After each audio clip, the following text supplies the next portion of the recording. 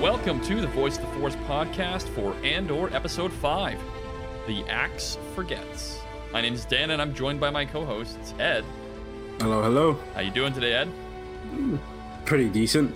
Good to hear. And Thanksgiving Noma. weekend. Oh yeah, Canadian Thanksgiving. Yeah. Noma, how you doing? Thanksgiving, that means it's better, obviously. It's earlier. Yeah. That's for sure. Everyone knows that the earlier something happens, the better. That's also why we had our celebration of Canada Day before America did. There you go. Well, earlier on the month. For all the American listeners out there. Yeah. We'll ignore the fact that they were a country before we were. Well, yeah, that's true. All right. Ed, would you like to let listeners know what this podcast is going to be formatted like and what we're going to be covering? Absolutely. Today's episode, like Dan said, is Andor Episode 5, The Axe Forgets. It's such a nice quote. But, it's part of Temple Archives. And on Temple Archives, we go over Star Wars canon, Star Wars legends. And in any of those formats, we always summarize the story for you. And so we'll summarize the episode today. We'll tell you a little bit how it relates to other canon material. So in this case, anything that we know that's coming up, anything that's past. If there's any mentions of legend stuff in it at all. Have a little bit of an opinionated discussion on it. And as for timeline... A little bit. Come on now. It'll be a little bit.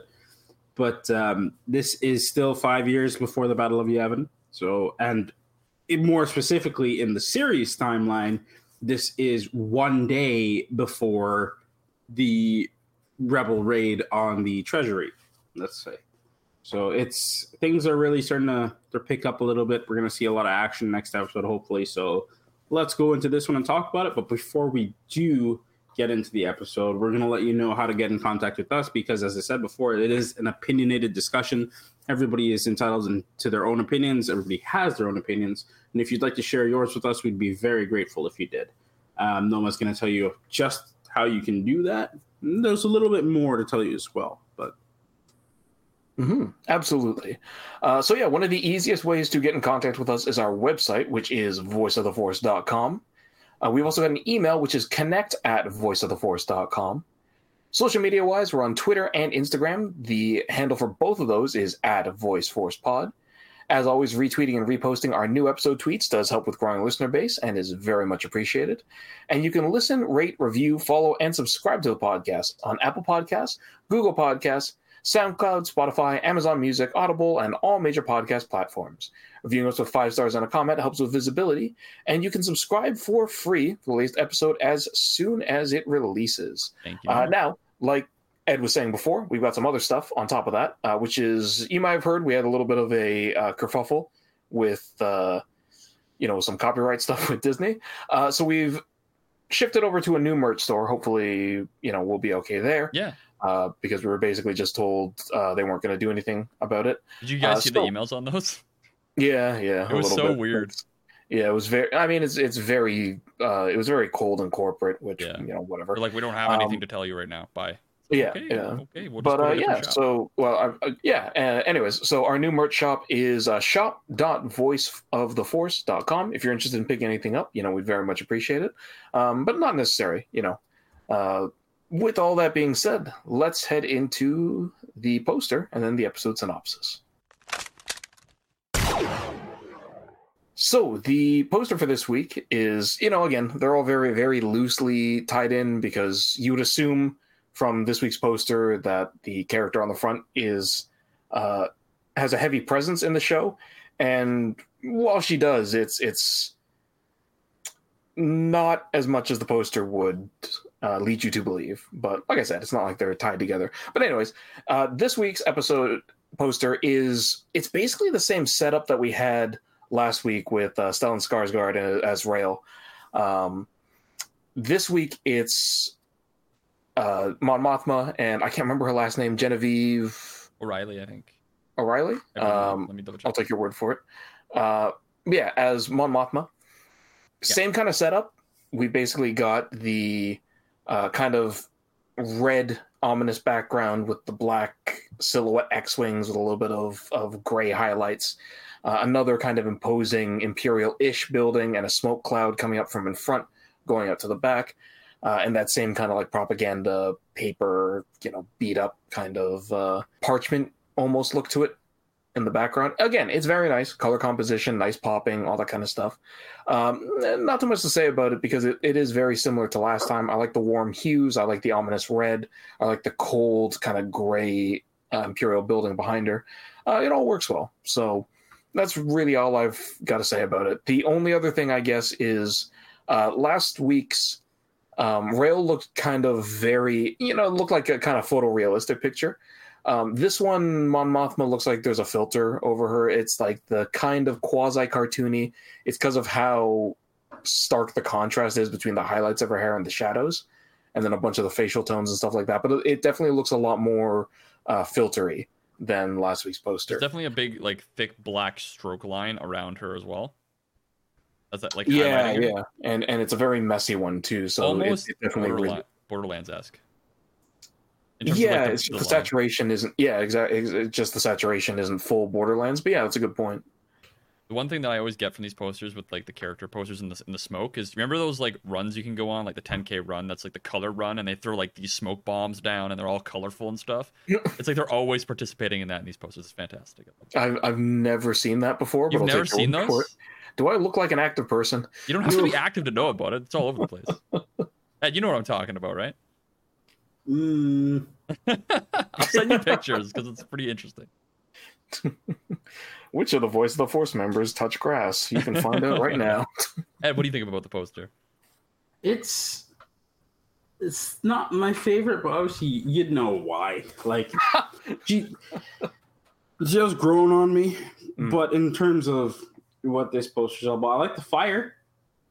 Means things are starting to crumble and burn. There's stuff I want to say, but I'll leave it so the episode discussion. Ah, yes, the fire rises. All right, Deckard Cain, calm down. Excuse you. But no, it's the Rebellion Begins is a nice tag to have on the bottom of it because it shows that each of them are ready for the fire, ready to start the fire, whatever it is. And I think that's a great symbol for Mon Mothma because of just what she does for it. And we start to see not exactly, but we start to see the seeds of all that being spread throughout what we've seen so far in this series. So this episode hopefully shows a bit more, but it's nice. Like it does its job at this point. You know what I mean? They did start the fire. All right. Getting into Who's going to burn this city, and we'll find out. It was always burning since the Death Star's turning. Yeah. And that's pretty much it for this poster. It's pretty simple. Very similar to the last one. So as we go into it, this episode was directed by Susanna White and was written by Dan Gilroy. As we go into the episode, as always, this is where the spoiler warning is going to come in. If you've listened to the last couple episodes, you know the deal. We're going to do a quick synopsis. We're going to talk about it, but we're going to spoil everything. We're going to assume that you've watched it. If you haven't watched episode 5, stop here, go listen to it, and then come back. Definitely recommend watching it as opposed to getting all the info through us. But with that being said, let's get into the synopsis. So again, we've got kind of multiple parallel running stories, so we'll kind of hit the main one, and then we'll kind of spread out and hit them all at the same time, because there's no real interplay. What the hell am I thinking of? Overlap. There's no real overlap between any of the stories that are happening in this episode. So the main one is the Aldana Rebel Cell, as it were right now, as it was, is, long time ago, galaxy far, far away, past tense. But anyways, this episode is very focused on introducing and fleshing out the members of this team, which is interesting. We get some little bit generic, but in its own way very interesting. I keep saying interesting backstories for the characters. The one that I was very curious about, and he kind of grew on me as it kept going, is Nemec, who's the youngest member of the group. Cassian even points out at the beginning, he's like, he's talking with Skeen, the older grizzled member of the cell, and he says, "What about the young guys, right? Like Nemec and Cinta. And Skeen basically says like, oh yeah, Nemec he's young, but he's idealistic, and he's drunk the rebellion Kool-Aid, as it were, right? Like he's 100% on like freedom, and Empire's got to go. And we really kind of see that he's incredibly idealistic. He's also very independent. He's got a navigational device that is tech-free. Like it's old analog, and even says like, yeah, it's hard to learn. It's kind of finicky. It can break down, but you never have to be reliant on Imperial tech. And then he's writing a manifesto. We get a lot of kind of detail about him.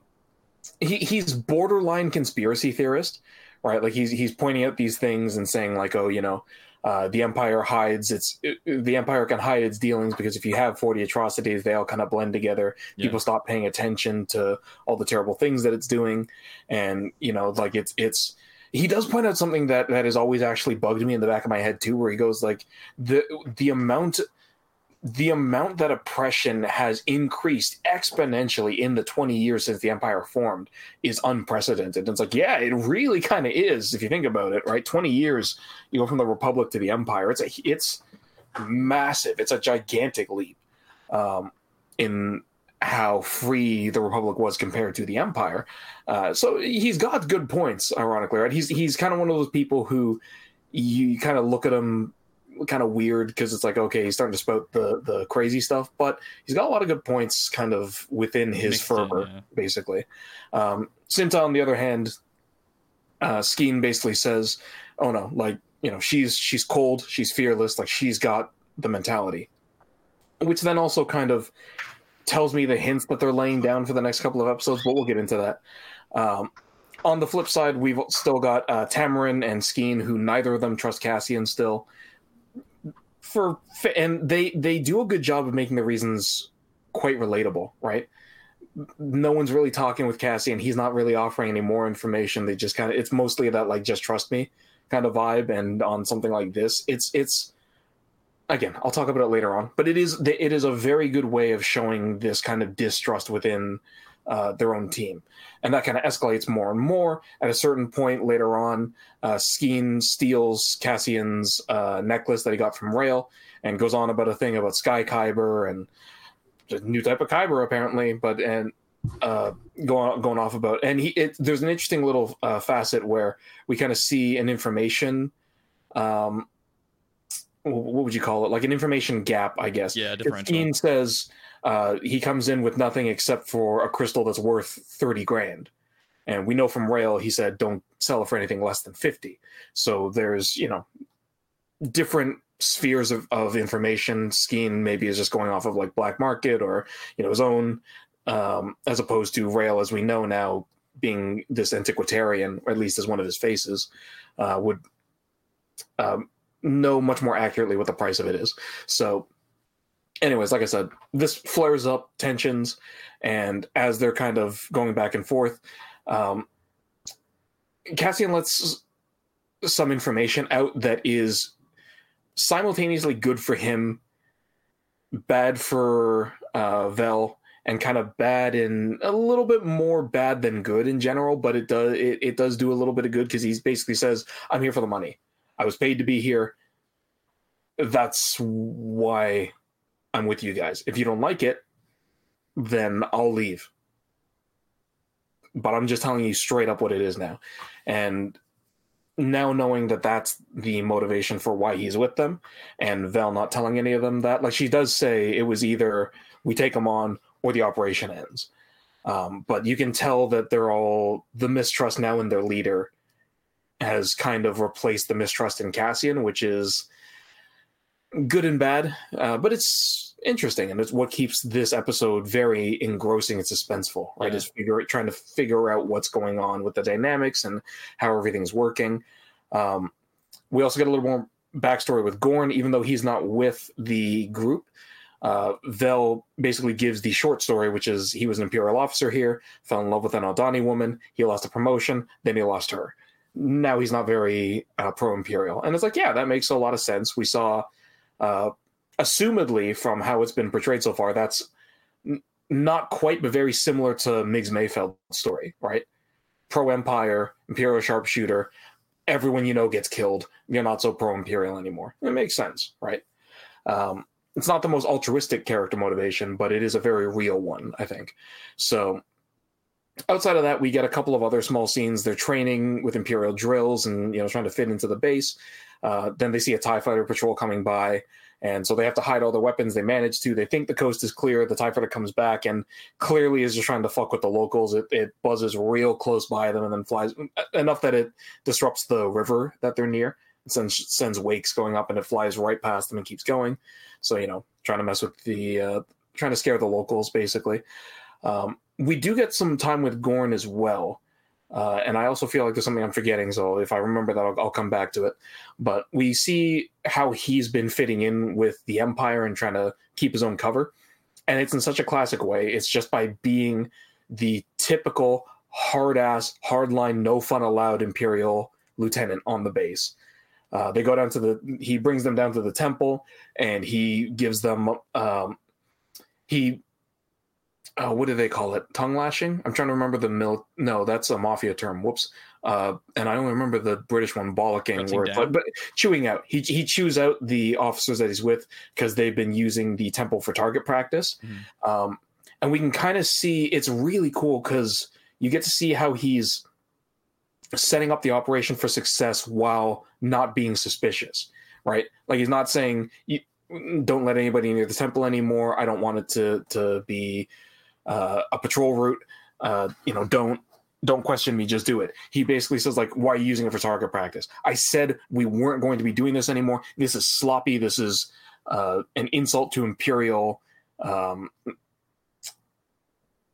regulation and like protocol and just properness. Get rid of it. By the time I get back here, I better not see it. Otherwise, I'm going to rethink the furlough schedules. Again, very douchebaggy Imperial, fits perfectly. And then later on, they go down to the transport area, which is also the thing I forgot, so I'll mention that in a second. They go down to where the bulk freighter is being kept, and he points out, like, why is that part of the railing not painted? We have a Coruscanti inspector coming in. Why the hell isn't this painted? Get people on it I want it done by tomorrow night. And again, the deception's done really well, because he says, I want it done tomorrow night, which is when the eye is happening.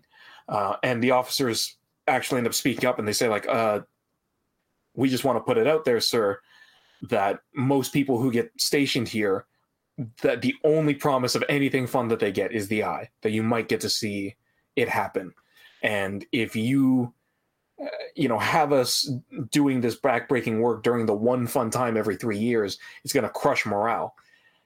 And so you kind of see Gorn, he turns away, and you can see, like, you can picture it perfectly, right? Because if he wasn't a double agent, he'd be like fuming about, like, how dare you countermand my orders? Who the hell cares about morale? And then he kind of goes like, fine, I want it done by the day after tomorrow then. And it's coming off as the hard ass who's being a little bit lenient and only letting essential personnel be in that area tomorrow. But then it's perfectly set up so that when Cassian's group comes, or I guess Vel's group comes in tomorrow, there's going to be minimal security because someone other than Gorn was the one who offered that as a solution, right? So it's so well set up and subtle, and they don't beat you over the head with it, right? They don't just spell out, this is what he's doing because this will make it look like this. It's much more up to the viewer to be able to discern this. It's very spy movie, which is what we were hoping for. And I was, spy thriller and a Bourne Identity kind of thing. And I was digging it immensely because you can see that careful groundwork being. It's the subtlety that really works. Yeah, exactly. Show don't tell, right? So speaking of that as well, we have the bulk freighter, which is the thing because they call Cassian in at one point earlier in the episode, and they ask him a question about how can you. So they basically are like, okay, so the bulk freighter is attached to this mag rail. That's how it gets out, so it can take off. How do you know what the cargo weight is? And Cassian and it's again, show don't tell. Cassian just looks at them and he goes, "You guys don't know how to fly this thing." And they try to defend them. No. We're testing you. This is a test. And he even said, Vel at first is just like, no, that's not what it is. Answer the question. And Cassian says, like, is this a test? And Tamarin's like, just answer the question. And then he realizes, oh, you guys don't know. And when he explains it, it makes sense because he basically says there's a part on the control console that will show you what the weight is. It's located in this area. And this is how I know none of you know how to fly this thing, because it's basic information. And Tamara counters with, well, why isn't it in the instruction manuals that assumedly they got from Gorn? And Cassian says it's a custom Imperial job. So kind of just showing the differences in intelligence. We get a little bit of that too when they're marching. Cassian points out that when they turn around, Tamarin should be in positions that let them aim their weapons faster, basically bring their weapons to ready at a quicker pace. So it's all very good. It's all good, but it's just a lot of really good character development while also showing that there is not a lot of it's like the opposite of the Ghosts, right? There's not a lot of trust within this cell. Not only that, I was say not only that, but like the subtlety of showing Cassian has that ability to be so observant and be like, this is how the Imperials do it. He didn't tell them that, but that's why it was. Yeah. And not only that, but it was because everyone had different ways that they held rifles, left-handed, right-handed, or in one case, Nemix, who held it left-handed but is right-handed. Other way. Or sorry, yeah, the other way. Held right hand, aims left. Yeah, and so it was like, wow, like subtlety of like him just being like, yeah, this is what I've seen, and he like names everybody and what they can do. Like, wow, yeah, that's intense. Yeah, it's showing his strength, right? And we get a little bit of a, I wouldn't even say soft retcon, but like a little more development that kind of it doesn't quite explain I've been in this fight since I was 6 years old, but we do get a bit more backstory on Cassian, where him and Skeen were both in different, from the way it sounds, Imperial detention centers. Because there's a tattoo that Skeen has that Cassian recognizes, and Skeen points out that he's the only person that's recognized it so far. And so they have a little bit of a talk. We learn that Cassian was put in this his own detention unit, or wherever he was detained when he was 13. So we're getting a little bit more of a Cassian timeline put together, right? So 13, he's in an Imperial detention center. 16, he's on Minbom as a cook doing the fighting, blah, blah, blah. 6, he's watching his friend get killed by the CIS. So, picture that's slowly coming together. But that basically wraps up Cassian's story. The last part is that they do the hike, they make it to the Imperial garrison, they signal to Gorn that they're in position and they're ready, and we're set up. We're in a good position to start off the next episode and really focus on this heist that definitely isn't going to go wrong. There's a subtle, not subtle bit of foreshadowing that they also show a little bit before they start the hike, where I'll talk about it later, but they basically showed it, and I was like, oh, okay, so this is what's going to happen. This is what it's going to look like next episode. So from there, I guess we got three very short stories. The first of which is Mon Mothma. We're still going through her side of stuff. Like, I can't remember who predicted it, but like one of us predicted, last episode definitely wasn't me.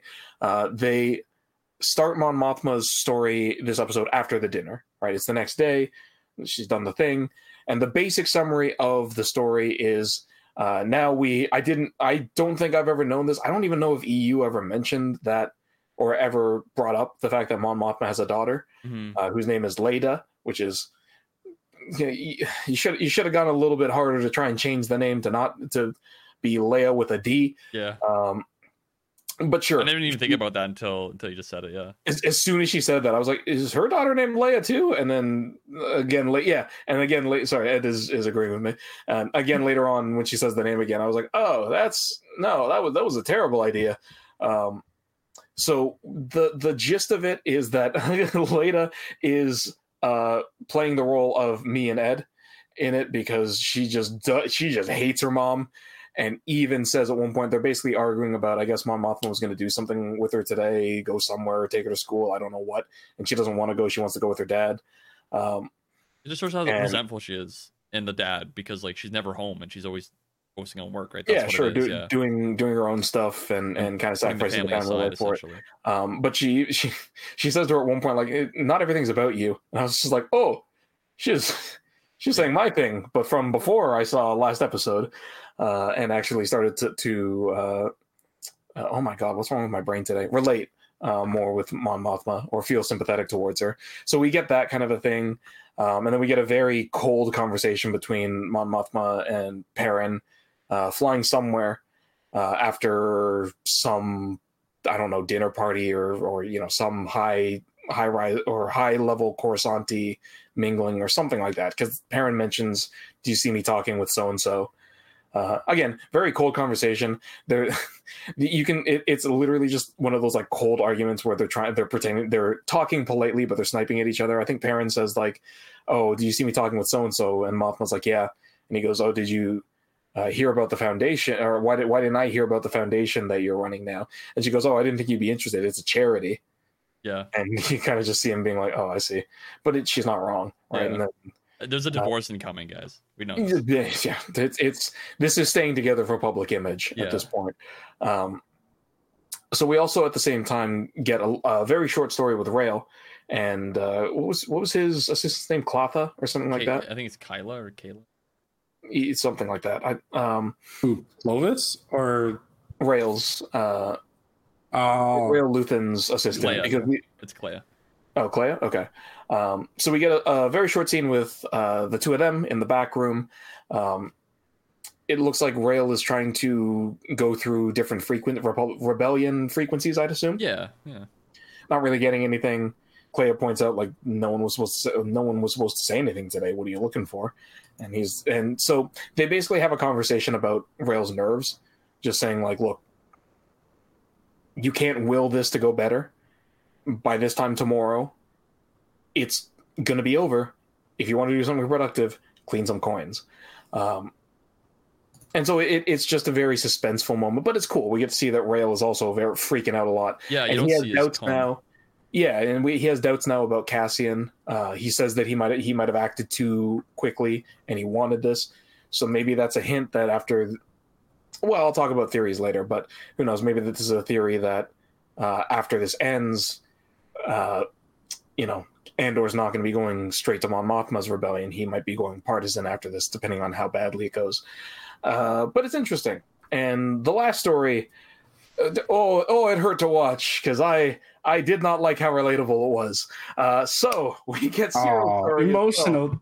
Emotional yeah. damage. I can say it. Emotional damage is 100%. Like, oh boy, The mom, the whole thing. Yeah. The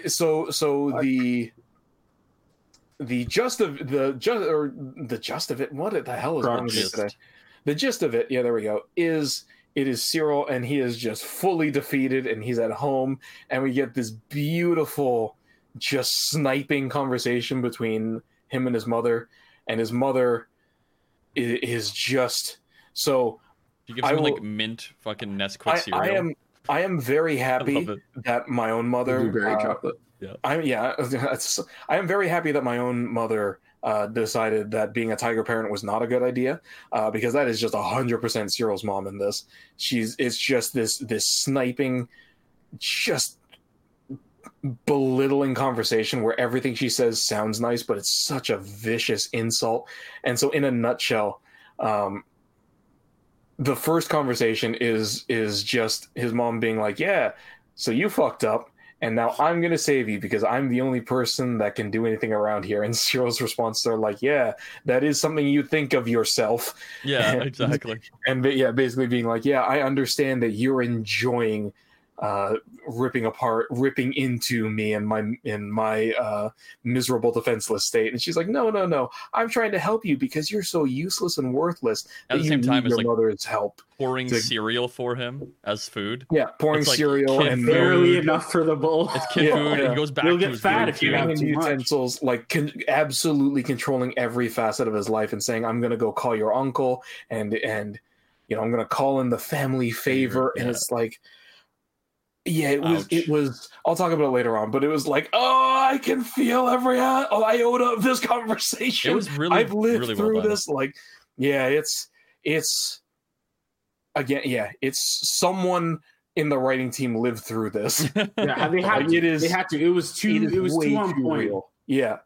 And so their next conversation is it's just so caustic because the next conversation is being like, "Oh, yeah, I talked to your uncle and I got you that position because I'm the best person in this family." And Cyril's like, "Yeah, I heard parts of it, And I could hear how much you were enjoying the conversation. He's like, no nonsense. And it's like, oh God. Yeah, it's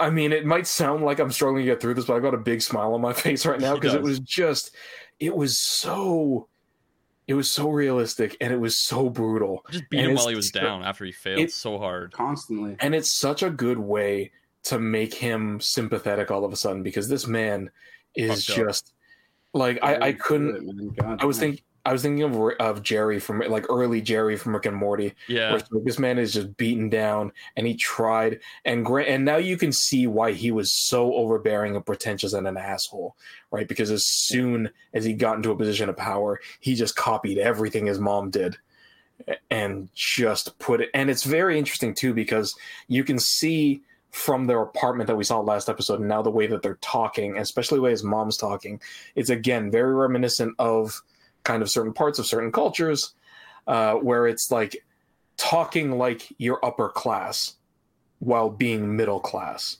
right? It's that projection 100% of being so desperate to have power and money and influence and wealth because it's all you can pretend to have.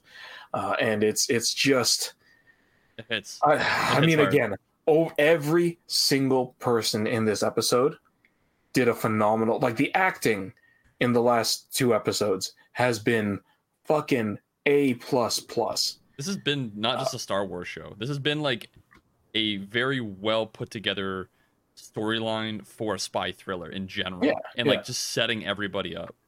It's doing an amazing job of bringing in these characters and making us care about them very quickly, and making us now have a vested interest in seeing if they make it out of this alive or dead, right? I didn't really care if any of the Rebel Cell members, I guess I should also say, that kind of wraps up the episode. That's really all that does happen. So going into the discussion, I mean, I want to keep this short because I always want to hit the negative points first. But one thing I was very impressed with, and I don't know about you guys, I didn't care about any of the Rebel Cell members last episode. They were people, right? You don't really get to know them, They're very quick. They were people with very kind of superficial. It was just like very quick blasé kind of stereotypes for what they were. Nemik's the young guy. Skeen's the kind of sarcastic and dangerous guy. Tamarin's the one, the gruff guy who wants to be taken seriously. Vel's the up and coming leader. Cinta's the healer. Like it's very simple. And now we're getting more character backstory. The flip side of that, at least to me, is that Nemik got so much of a character boost this episode. He is absolutely going to be the one who fucks up next episode in my mind and gets killed. Probably. Like, it was. I think you got a manifesto, and I'm going to do all this stuff, and he's die for the cause. Yeah. You didn't mention with Val at the end of the episode when he told Skeen, like, Skeen, go over and talk to the little bit of. And he's like, my brother died. That's like where the title comes from, right? It's my brother. And so my brother was a farmer or something, right? Yeah. So the quick synopsis of it is, Skeen's brother owned a farm. Imperial Prefect took it over, flooded the whole thing, ruined him, and so his brother committed suicide because of the Empire. Skeen's hated him ever since. It was dark though, man. Like he's like, the axe forgets, but the trees remember. It's like, holy shit. And like he put stones in his pockets and went out to the water. It's like, oh my god. Yeah, and drowned himself, right? And Nemik also has a good point after the TIE fighter leaves where he says they're always watching for attacks from above. They never see it coming from below, right? Yeah, the surprise attacks are better from below than above is what he said, or something like that. Yeah. So what he basically means, because both statements basically correlate with each other, right? What he's basically saying is they're looking for attacks from someone more powerful than them. They never assume that the people that they're trotting on are going to rebel, right? Which is very in line with the Empire, because that Tarkin doctrine of if we make them afraid of us, they won't rebel, kind of biting you in the butt, because that, there's a certain point you get to before breaking. We kind of saw that. I've been seeing that a lot because I'm going through Final Fantasy XIV Stormblood, and that is a very, very major plot point to both of its own storylines. But yeah, it is true, right? And it does set up in a really good way how the rebellion ended up forming from dozens of different cells that coalesced into one greater group, right? And that's where Mon Mothma comes in to coalesce everybody together. Like that's what it is, right? her effort to bring everybody together is what's going to bring the rebellion in and get like at this point the Empire doesn't expect it, right? They're so far got their heads up their asses that they're, like you said, they're not expecting anything from below except for that one ISB officer, Daedra. And we kind of see, right, like the only people who really start to realize something is happening so far, at least that we've been introduced to, were Price and Thrawn. Yeah, they were, because Price thought that there was a coordinated rebel movement. That's why she brings Thrawn in originally in Rebels. So we're getting parts of that, right? And it was also interesting because it kind of reminded me of like real life history, kind of, showing they're drawing inspiration from historical events, because it's very similar to the fall of the Spartan Empire, which I could talk about for ages because it's very interesting, but super short terms. Sparta ran off an incredibly oppressive caste system where it was majority slaves. So 60% of the Spartan population was slaves. 10% of the Spartan population was actual Spartans. And it was that same doctrine of fear, right? We're talking about a society that literally had like required amounts of time to beat your slaves for during a given week. And that worked great for just Sparta, but then because them and Athens hate each other, I literally could talk about this forever. But again, Sparta, Athens end up going to war. Athens gets wiped out for multiple reasons, plague and all this other shit. Sparta takes over. Sparta takes over all of Greece, implements the same system. It worked great for Sparta. It worked fucking terribly for the entire country. It fell apart. Because how are you supposed to maintain that? Especially when your 10% Spartans are now like 2% Spartans spread out across the country. So the downfall of the Spartan Empire is that just slave revolts everywhere all the time, nonstop, as the proto-Romans are coming in and just curb stomping you into the ground, and you can't get reinforcements from the other cities because they're welcoming the Romans. Because they're going, oh, what, only 30% of us have to be slaves? Oh, and only we get shit? Yeah, fuck that. We'll kill our own people. Let's do it. And so, I mean, again, I'm very much simplifying it. There's dozens of other factors that came into Roman occupation of Greece, but in a nutshell, right? It's seeing that, you can have a fear-based system of governance. It doesn't usually work once you try to get it past a couple generations. Because once people are born into just poverty and squalor and there's nothing to lose, why wouldn't you rebel, right? If that's all you've known. So it's interesting, right? Just kind of seeing the inevitability of the Empire and Palpatine's plan and other things. And again, EU kind of has a better reason of why he was doing it. But unless we're going to bring the Yuuzhan Vong in, we can't really do that. So overall right now, it's good. And I mean, the Yuuzhan Vong has its own slew of things, but that's just been me rambling for a long time. I will also say, again, my two sticking points, and I think at this point, they're going to be sticking points throughout the entire season, is been in this fight since I was 6 years old. I appreciate that we're getting more information on it, but still, that was a lie so far. And the fact that you could have done the first 3 episodes in 2. It feels like, especially because of how fast now we're seeing them kind of build up characters. Like, again, Nemec, granted, he basically did his I can't wait to retire at the end of this year, and I'm going to get a boat with my wife, and we're going to sail the world. Like, he's given that speech at this episode. So I'm expecting him to die fucking horribly, or at least just die abruptly next episode. But when you get that kind of character development, it's like, okay, why didn't we get this for a guy I don't care about? No, not even Bix. Bix has a decent amount of character development. Russell? Her boyfriend who dies. Tim. Tim. Yeah, why don't we get this for Tim, right? Kind of a little bit of a thing, on showing why he's so paranoid, a couple of other things. We did see, like, him just, like, reading between the lines, and, like, honestly, anybody in that situation with that information that he has would make that same mistake, right? Sure, but my main thing with it is if you had made him more sympathetic, or at least had us relate more to him, get to see a little bit more, have him explain somehow or show a little bit why he, why he's doing this thing to turn in Cassian, I would have felt a bit of something when he died. Because now when he died, it was just like, oh no, I felt as... I don't think you're supposed to feel a lot for him. That's the problem. Like, they but didn't want you to. Right? But I think that could have strengthened episode 3, because again, at the end of the episode, I didn't really care about anybody who died in that episode, because I felt as bad for him as I did for the Gamorrean guards in Book of Boba Fett, where it's like, not those two. 1 and 2. Like, Oh what they input no, them. the guy. All right. Like if you're gonna do a character death, even if it's a minor one, having us care about them is important, right? Now that they're showing they can do that, so yeah. But honestly, those were the only problems I had with the episode, and I also feel like I've been talking for way too long. So how about you guys? Ed, what do you think? Overall, enjoyed episode. I was hoping for more action. Like I thought this would be the episode where the raid happens, but I thought it would be the episode where more action happens, but they wanted to show, everybody's nervous. They want to show all these other mixed emotions on it and what have you. Sure. Like the Mon Mothma bit with her daughter and the father, that set me fucking laughing. I did feel bad for Mon Mothma because all of us see it. The kid there was just like, oh, is this how I sound all the time? Oh God. Yeah. That's what I thought too. But at the same time, I enjoyed it. I was just like, yeah. And it's like, no, we have this thing we have to do. Fuck yourself. Yeah. Like, that's the thing. Like, she pays a price.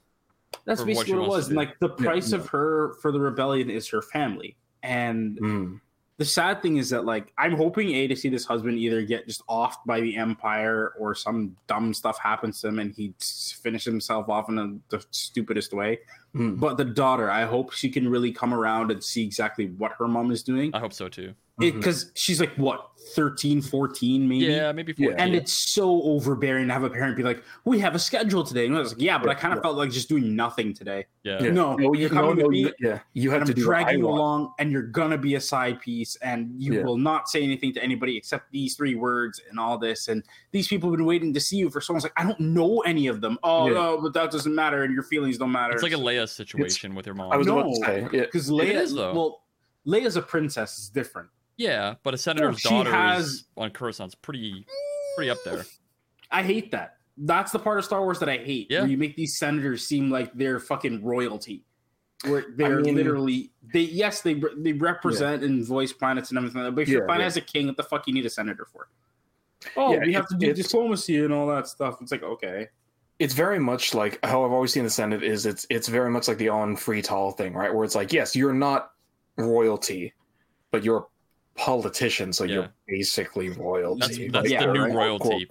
Politicians are basically the new royalty. And like that just irks me. So from seeing her daughter who's just like, I just want to be a fucking normal person and have my Saturday and watch cartoons and eat cereal and talk to dad about nothing. It's like, can we not just do that? No, we got to do this. I think she just wanted to go with her dad. Like she was going to go do what she was going to do with her mother, but she's going to go do it with her dad. Dude. I think that's what it was.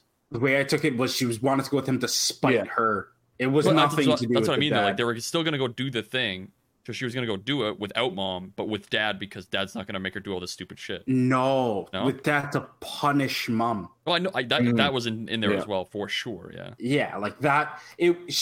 She'd rather not go to the things at all, from what I understood. But because it was her mom trying to force her, she's like, "Fuck you, I'm going with dad." Yeah. Because I know you and him aren't seeing eye to eye right now. I'm not going to say anything the entire time. So it's because he was smiling and laughing because he was just enjoying it, reveling in it. Yeah, she says that. She says, "You must be enjoying this."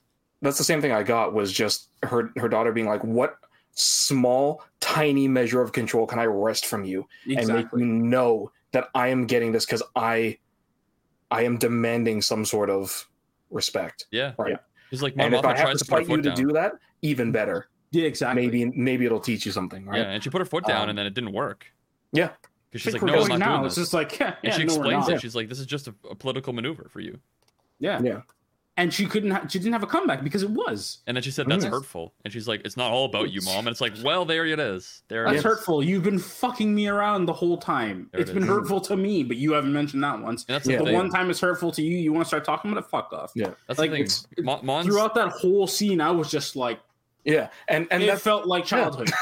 Noma said, the two scenes in this episode was with that, kids, and then the Cyril one where I did feel uncomfortable because I was just like, oh my god, like this is beyond. And then to see him sitting in his room after that's what I was gonna bring up, crying, and he keeps reminiscing the toy figures about on the shelf. Still, she didn't move them away or anything like that. Yeah. She left it as a kid's and it's just room. like, this is where you grew up. This all that you had this image, and then it came crashing down. It's like, I didn't think you were fired. I thought you just had to fill out some paperwork and go back to work. It's like, nah, they booted you, didn't they? Yeah. What's are your uncle's gonna have some things for you? I'm guessing it's like probably some small 2-bit criminal or something like that. That he's like been so desperate to get away from that he went into like policing forces. Yeah. And now he's found himself back into their hands. They're gonna tease the absolute shit out of him and just constantly give him shit. And we get a little bit of a setup for what might end up happening, right? Because we were trying to guess how Cyril. This is definitely him getting in, yeah. Because I also forgot to mention, I completely forgot there was an Imperial plot line because it's very short. So we get 2 different parts of it where we see Blevin on. Oh God, I can't even remember. Melvin or something. Friend, what's it called? Friendick. Let me look it up. Ferrix. It's not Ferrix. He said it's a Melvin system or something like that. No, the planet he's on is the one that it's where they just he's on that planet. He's setting up some stuff. We get a real quick setup where basically a captain comes in and Blevins. They basically just talk about setting up a hotel as an Imperial HQ. I guess they're going to control the planet through there. And then a little bit of funny dialogue. The captain goes, can I be called prefect? I know it doesn't come with anything special, but I want to be special. And Blevin just goes, I don't care what you call yourself, as long as you get the job done. And before I get my report. Quarterly meeting, yeah. And I love how little Blevin can, like how you can just see how angry he gets when it's the Imperial politicking and maneuvering. He's like, yeah, okay, inflate your ego, call yourself prefect. I don't care. Get me results. God damn it. So we also kind of see at the same time that Deidre's still going through her own investigation. This is going to be such a minor thing, but it is still a minor gripe I have with the series. I just wish it was Alessia Beck. Like, so far, there's been no reason why this couldn't have been Beck. Exactly. And I'm glad we're not. The thing I think about the series that is very interesting is a lot of the characters that we're getting introduced to are brand new, so they can do whatever they want with them, right? Like, there's no like the end of the storyline is this is how she is. She has to be with Han Solo. Like, she has to be doing this Han Solo thing. Yeah. Like, that's the nice thing is like there's no box that they're confined in. They're introducing new things, and it's not the small box that most Star Wars content is put into. Right, not everything's connected. So the problem that I have with it is just it's the same thing when it was like it's the same problem I had when Marvel. Which granted, it turned out to be a good decision, so I was a little bit wrong, but it was the same annoyance that I had when Marvel was like, so Marvel Comics, I should also specify, when Marvel Comics was like, we're going to break the mold, and now Thor's female. And I was like, cool, fuck Sif and Valkyrie, I guess.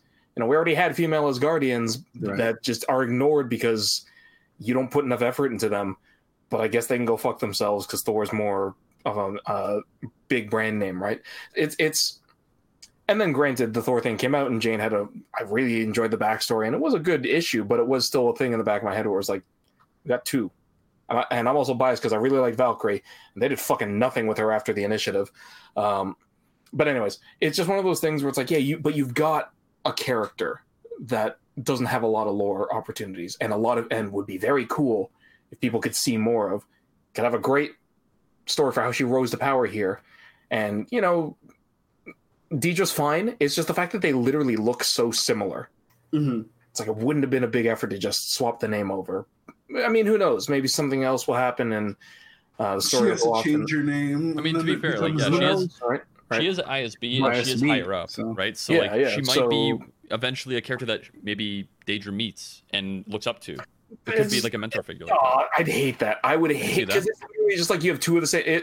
It'd be like having the same actor just play 2 different roles, right? Yeah. I mean, that can be done well, but yeah, I agree. It probably wouldn't be the best. No, it'd be admitting that they made a mistake at that point.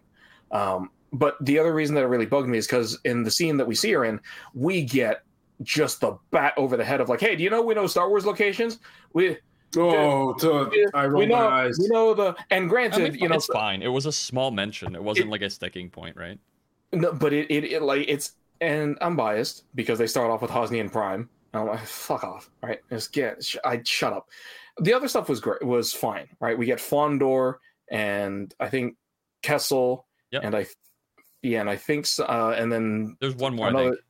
There was one that was like letter, number, and then there was another one I didn't recognize immediately because I was still focusing on Fondor. For those who don't know, Fondor shipyards, second largest shipyards outside of the Quat engineering drive yards. Yeah. And Fondor was much more focused on building just Star Destroyers, like just putting out giant ships, whereas Quat was everything. So that was cool. We got a little bit of a mention, and the main thing is that Deidre and Hirt are going over the case, and again, we're getting good character development, right? Of Deidre basically being like, I think I'm just going insane. I think I'm just grasping at straws. And Hirt is the Eli. He's the Eli Vanto of this little thing, right? Because he's going like, no, you're good. You know there's something here. Just because everyone else is too stupid to see it or doesn't give a shit doesn't mean you're wrong. And she even says, like, you should just go. I didn't realize how late it is. Like, no, I'm sticking with it. I know there's something here. So again, we're very quickly. Sorry, the when he quoted, like, it's too random to be random. Yeah. Exactly. Yeah. And she even says, like, if this is how I do it. If I was on the opposite side, I would make sure that I never climb the same ladder twice. I'm always hitting different places. And it's like, yeah, I mean, their logic checks out, right? But again, it's a very quick way to make Deidre more sympathetic, right? She has underlings who look up to her. And she has a reason for wanting to do this. Like, she wants to do well, and she wants to move up. The only thing when she said that was just like, okay, cool. So how do you spin that into sounding logical where they can't say, oh, you're just trusting your feelings? Exactly, right? But now they're looking for that evidence. And so what I think is that search is going to lead them to Cyril, and then maybe it's going to turn out it would feel a little bit weird if it was the case, but I feel like this is what they're setting up, is that Andor is the one who stole from all those different locations. I don't know if it could be. Maybe a few. He'll be involved in a few because Cyril still has the hollow chip thing that shows Andor's face. Yeah, right? yeah. And so I think that's what's going to end up bringing them together, is that they're going to do the heist next episode, and they're going to realize that's a thing. He's going to be on camera. It's going to go so fucking bad. But yeah, and I'll talk about that in a second. But yeah, exactly. He's going to get caught on security or whatever, or someone recognizes him, whatever. And that's going to draw Cyril and Deidre to that spot. And they're going to learn about this.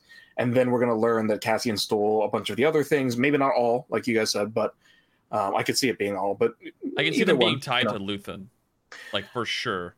One of those two, right? But like, if they end up in a museum, yeah. Yeah, true. Right, but because we have no idea the background of Andor stealing the Star Path unit, right? Yeah. So that's where I kind of see it all coming together. This is how he was making money to do blah, blah, X, Y, and Z, blah, blah, blah, blah, blah. Because they've also mentioned he took out that shuttle multiple times before, and that's going to lead them to then join forces to hunt down Cassian. Because we get another symbol of foreshadowing, or at least it seemed really, really, really like that to me, which is right before Cassian and the Rebel cell leaves the base, they set fire to the model. Yeah. And they just happen to just focus on the base and a couple of other parts, and only those sections that are on fire. And it's like, well, that's probably what's going to happen next episode. By the time they're done, I didn't read into I didn't think that either. Much. Oh, I thought they were just like raising the ground, so if anybody came to investigate, well, that's what they were doing. Yeah, but you're right. The imagery there is pretty spot on. It's the fact that they held onto those shots, and maybe I'm just way too much of a Breaking Bad fan, but it's one of those things where in my head I'm like, well, you're showing me this for a reason. This isn't just to be cool and pretty.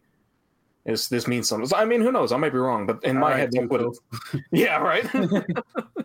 Yeah, I found it. I saw the thing. Got it. Yeah, given that was from Better Call Saul, but yeah, still that mind reading, right?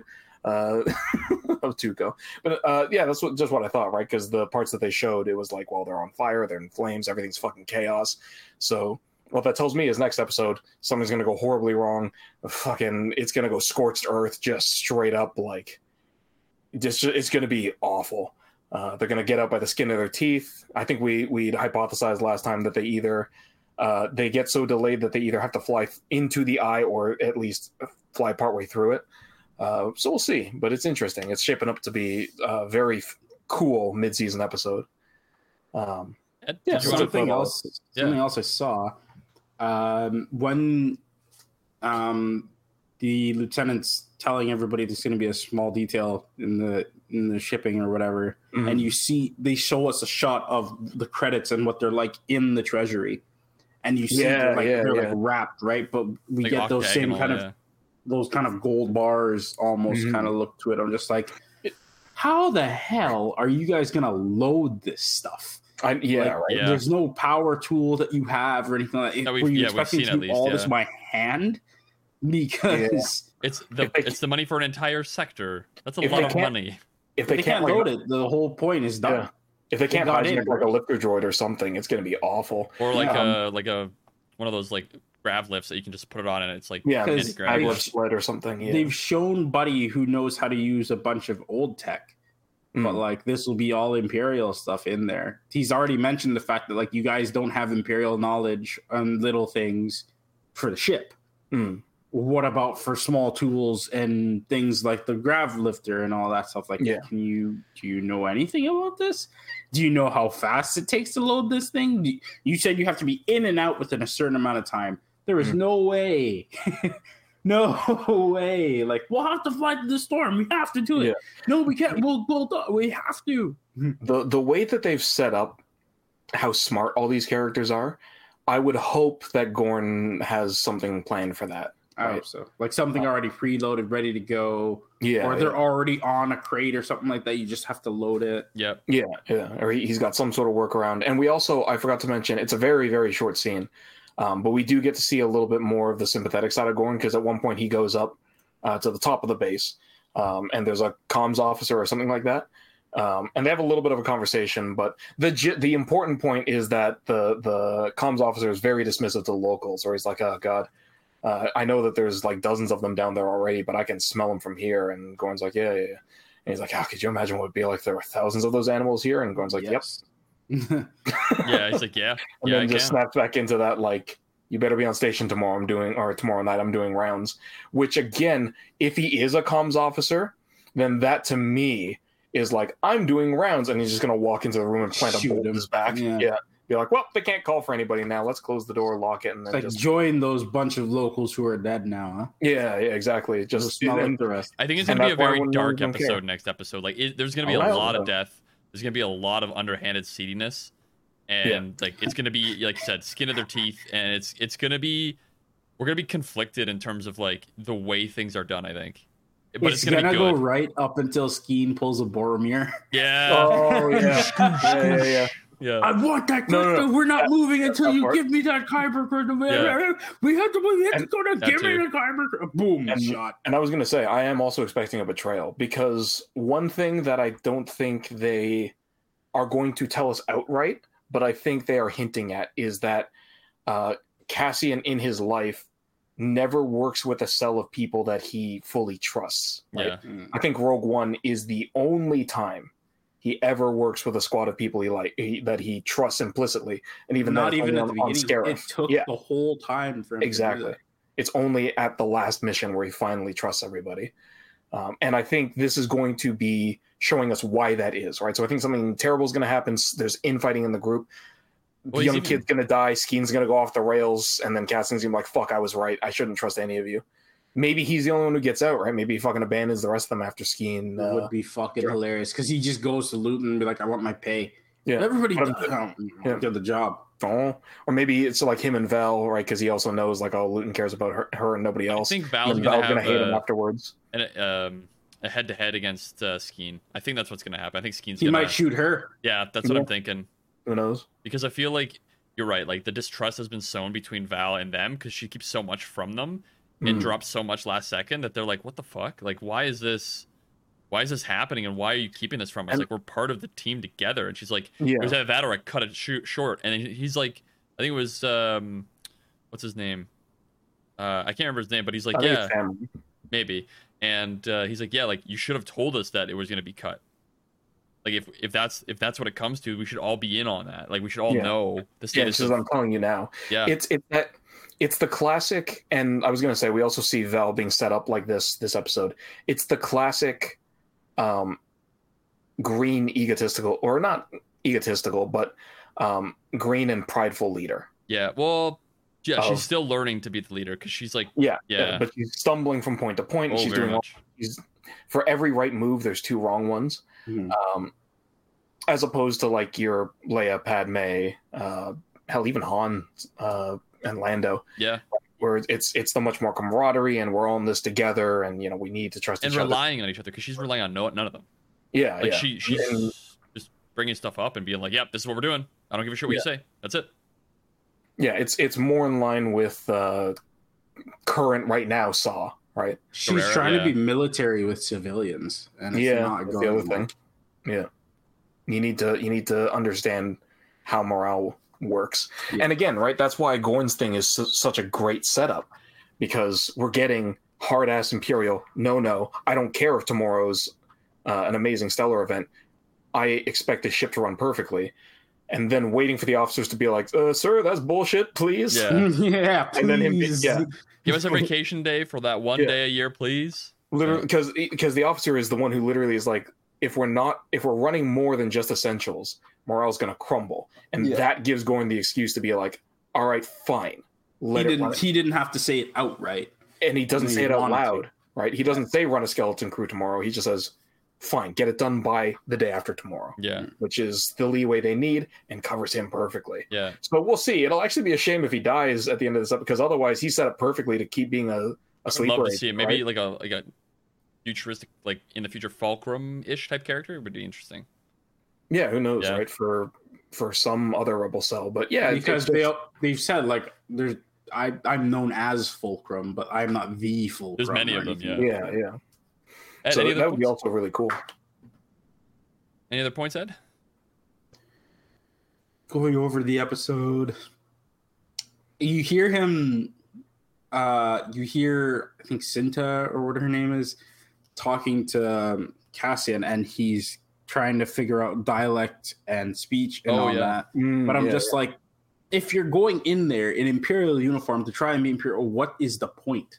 It's before they get there. Like, they're not in Imperial uniform yet. They got to go to that, like, I think they're going to be going to, like, the ritual site or whatever it is first. Yeah, they said they're going up from the temple. Yeah, so they have to dress up and act and talk like the locals, and then they can get in and get the uniforms and go. Well, that's a weird plan if they're going to blend in with the locals to get to the temple and then swap to Imperial uniforms and go. But we'll see. Sorry, I'm just going to steal it again for a second. The other thing I did want to touch on again very, very briefly, because I don't have anything to really add aside from it was done very accurately.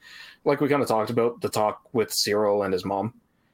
Like, oh boy. Yeah, like I said, the person who wrote that lived it, or at least got to see something similar that I did, because, like I said, thankfully, I've never had conversations that were fully like that in my life. Yeah. But I have sat at dinner tables with friends and their family and heard these conversations play out and been like, I just want to sink into the ground. I'm not even the target. Yeah. And I want to sink into the ground and disappear. Oh, man. Because it's just like, speaking that kindly with that much venom. Yeah. It's so uncomfortable. But it's not a good one.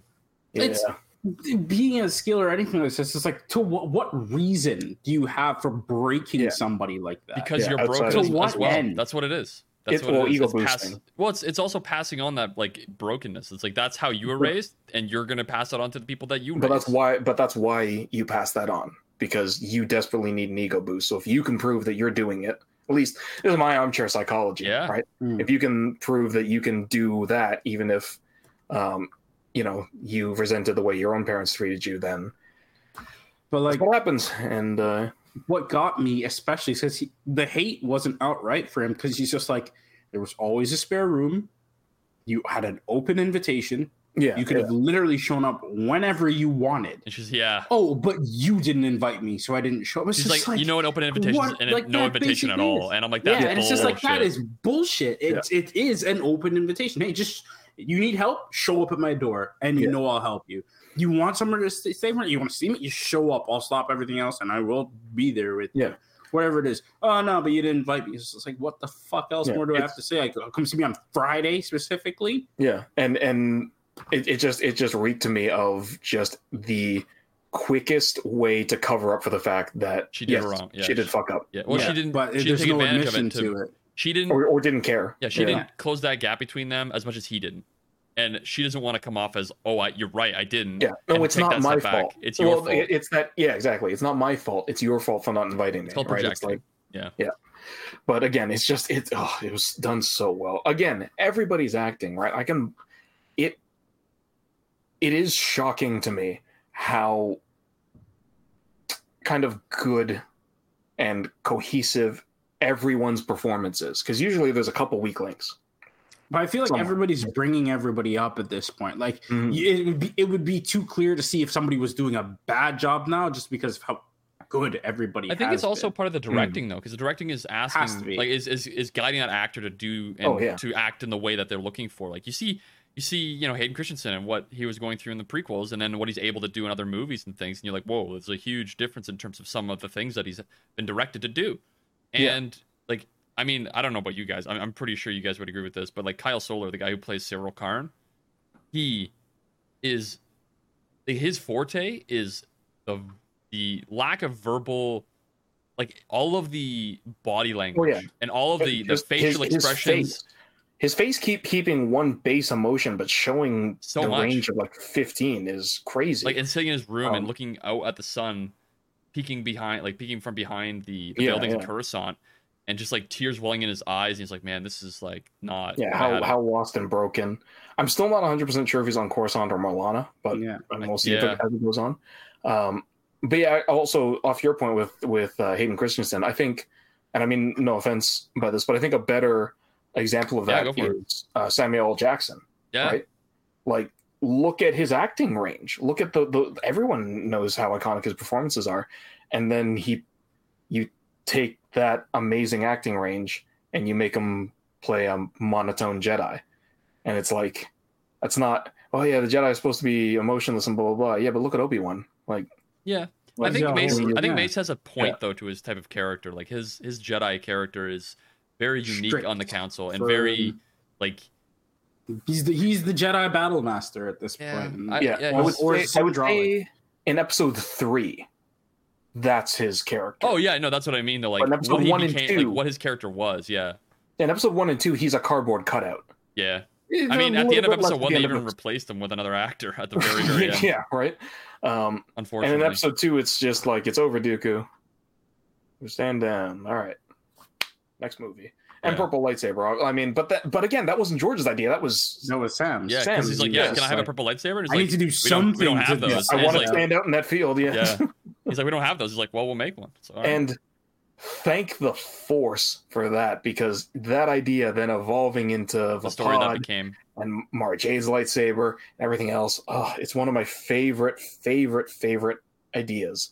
Treading the light and dark, so good, and it all stemmed off of Sam Jackson wanting to stand out. Anyways, my point's gotten a little bit off the mark, but yeah, it's just the acting, directing, everything. It's just that idea just brought about a whole book, because it was the hurricane crystal and everything. The windswept plane, and that they only get it from there, and you could only find it there, and they don't just give it away. It's a big honor and all that. Yeah, got it when he was a Padawan, and all just to show how fucking badass he was, and it was just like Shatterpoint, all that. Oh my god! Right. Although I do it. We're gonna quickly go on this tangent because we got to get moving on this one. Yeah. It is one of my favorite.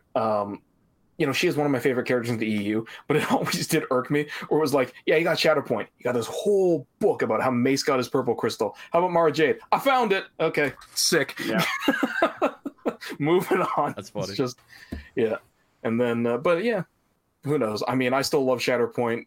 Deepa Balappa has gotten like 7 different origin stories at this point. Oh my god, I know.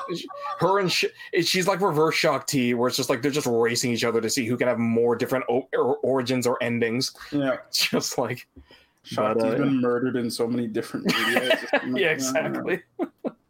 Back to Andor. Last few things I think that are going to be interesting for this is to see where Mon Mothma and Luthen come back into the story for Andor. Specifically, like how they're going to meet up, how it's going to work in terms of Andor's next step, and what Luthen's going to play in that. Who's left from this team? There's so much in this episode that really sets up the next one. And I think the one thing that you said at the beginning was like you didn't really like how slow the first 2 episodes were, and going into the 3rd episode being what it was. We can definitely see a a pattern in terms of the episode styles. Slow, we're doing fast, the slow, small slow, arcs. fast. Yeah, we're doing the build up 2 episodes, the final episode. Now we're in the next little arc, 2 episodes build up, done really well, and then we get the next episode, which is going to be the massive explosion and everything hitting the fan. I think the difference that I would say between these, just thinking about it, is the difference in world that these characters live in, right? The world that Bix lives in versus the world that Val lives in, very different. So the building of the characters comes more intensely, and there's more on the line. Whereas with Bix, it's just everyday life. Everything is fine. Everything is working the way it needs to be, and there's not really issues. It's more of like a homestead lifestyle versus a rebel insurgent lifestyle. And like I think that's where the intrigue comes in for us. And that's why it's a lot easier to get through and how to make all these characters more relatable, because there's more on the line. Well, and also now we're going to see stuff change, right? Because I think the only reason that Blevin showed up in this episode was so that we can now see from this point onwards, Ferrex. Yep. I still can't remember that, but it's going to get worse and worse, right? Oh, we're setting it's up just like hotels, Imperial Command Center. Yeah, exactly. It's going to get worse. Blah blah blah. So the last mission is probably going to be Cassian coming back to liberate this, which to me then tells me we've got 3 episodes now. So 6 will be the end of this, and then my assumption for hypothesis is we're going to get the setup for the next arc, which is going to be him joining the Partisans. And 7, 8, 9 will be him either joining the Partisans or working alongside them with Saw, so he sees this side of rebel operations instead, and being like, oh god, it's even worse than on Aldana. And then the last is going to be with another rebel cell, but at this point Cassian's so just burnt out from the rebel life and just being like, holy shit, I can't trust anybody, that he's going to do it, but he's just going to have that cold, calculating, uncaring demeanor. No hesitation. Yeah. So the episodes to watch for this series: 3, 6, 9, and 12. There you go. Yep. I think the episodes leading up to it definitely add more to They add a lot. this next episode. If you just watched the 6th episode and didn't watch 4 and 5, I feel like you're going to be missing out on a lot of things you're going to feel in episode 6, right? However, I'd argue you don't need to watch episode 1 and 2. I mean, to know the characters, who they are. You need the spark notes of 1 and 2. Exactly. Yeah. Because there's little things that'll add to it. And honestly, if you watch the episode recaps for 1 and 2, you can just immediately jump into 3. The thing that's like, I'm past those and moving on from it. And like the other thing too that I've kind of just, put in the past is like I've been in this fight since I was 6. I'm like, honestly, I don't even give a fuck about that line as much. I'm just really into like what's happening right now, and I want to see where this goes, because it's gonna get really fucking good. Yeah. That's the only thing. It's that such a small piece, though. Like it's not. But that's the thing. It's like, why it could be say an exaggeration? It all, exaggeration, right? He's been doing it since he was a kid. Well, I'd love for them to explain the exaggeration. Yeah, no, I get that exactly. I mean, he does it. He does it with Luthen, right? He does it with Luthen in that episode where he's like, "I was on Mimban. I was on the front lines." He's like, "No, you were in the kitchen." He has. But that's the explanation. That's what's missing from this part, right? Yeah. And I mean, I understand it is very anal retentive to be focusing on that one issue, but it's a small issue in terms of the whole series. Same writers, though, right? Yeah. So we should know this.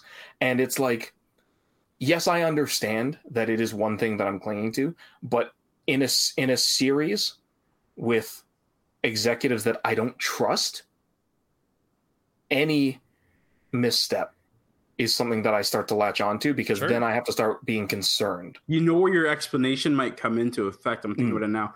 They capture him on security feed.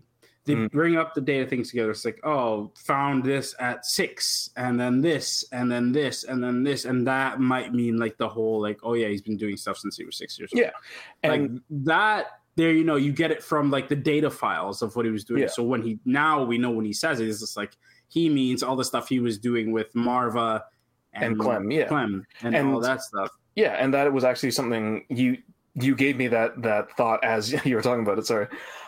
Is we still have time. Oh, right? For sure. Yeah. All I need is a flashback where in their first or second mission with Marva and Clem, he gets killed by clone troopers. Well, we're gonna see Clem.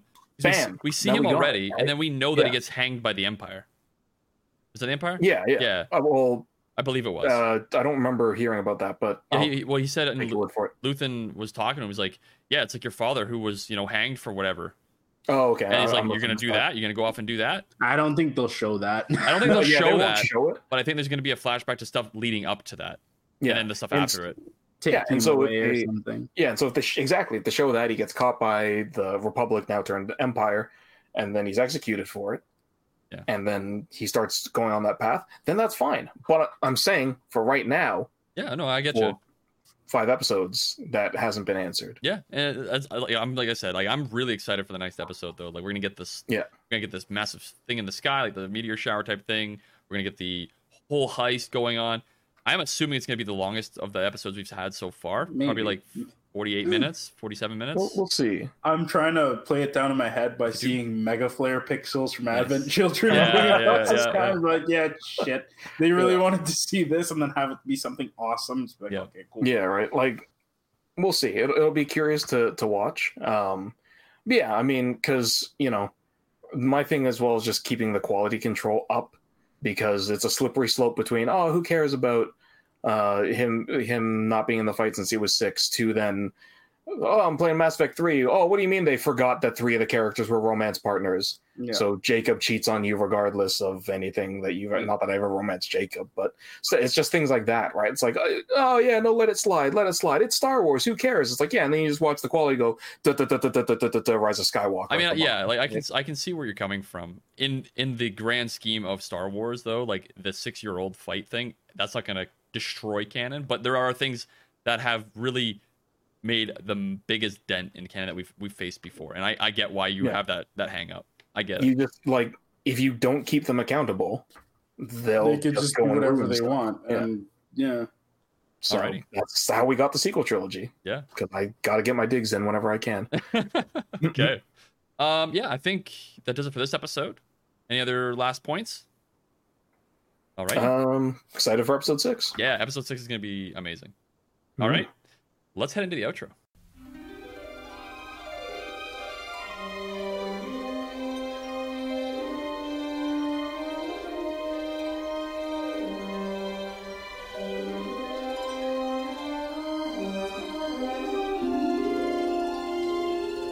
Welcome to the outro of the podcast. If you've hung through this episode, this is, I think, the longest episode we've had so far for Andor, or pretty I close. believe so. But yeah, that means we've loved it, and let us know what you think by the ways that no one's going to tell you. Yeah, like Dan said, we definitely want to hear from you. Otherwise, this is just a 3-man echo chamber. But if you have any of your own thoughts on this episode or the next episode or any of the episodes, good, bad, doesn't matter if they line up with what we think or not, we'd love to hear from you. As always, one of the easiest is our website, which is voiceoftheforce.com. We've also got our new merch store, which isn't really contact, but it is still there, which is shop.voiceoftheforce.com. We've also got an email, which is connect@voiceoftheforce.com. Social media-wise, we're on Twitter and Instagram. The handle for both of those is @VoiceForcePod. Retweeting and reposting our new episode tweets, as always, does help with growing our listener base and is very much appreciated. And you can listen, rate, review, follow, and subscribe to the podcast on Apple Podcasts, Google Podcasts, SoundCloud, Spotify, Amazon Music, Audible, and all major podcast platforms. Reviewing us with 5 stars and a comment helps with visibility. And you can subscribe for free for the latest episode as soon as it releases. Thank you, Noma. And remember, if you have a big heist coming up, build those characters so we can tear it apart. I'm sure nothing bad will happen to Nemen. Nah, everything's gonna be fine. They're gonna fly away. They're gonna have the right loaded amount of weight on that ship. It's all good. Nothing's gonna. This isn't cartoons anymore. Yeah.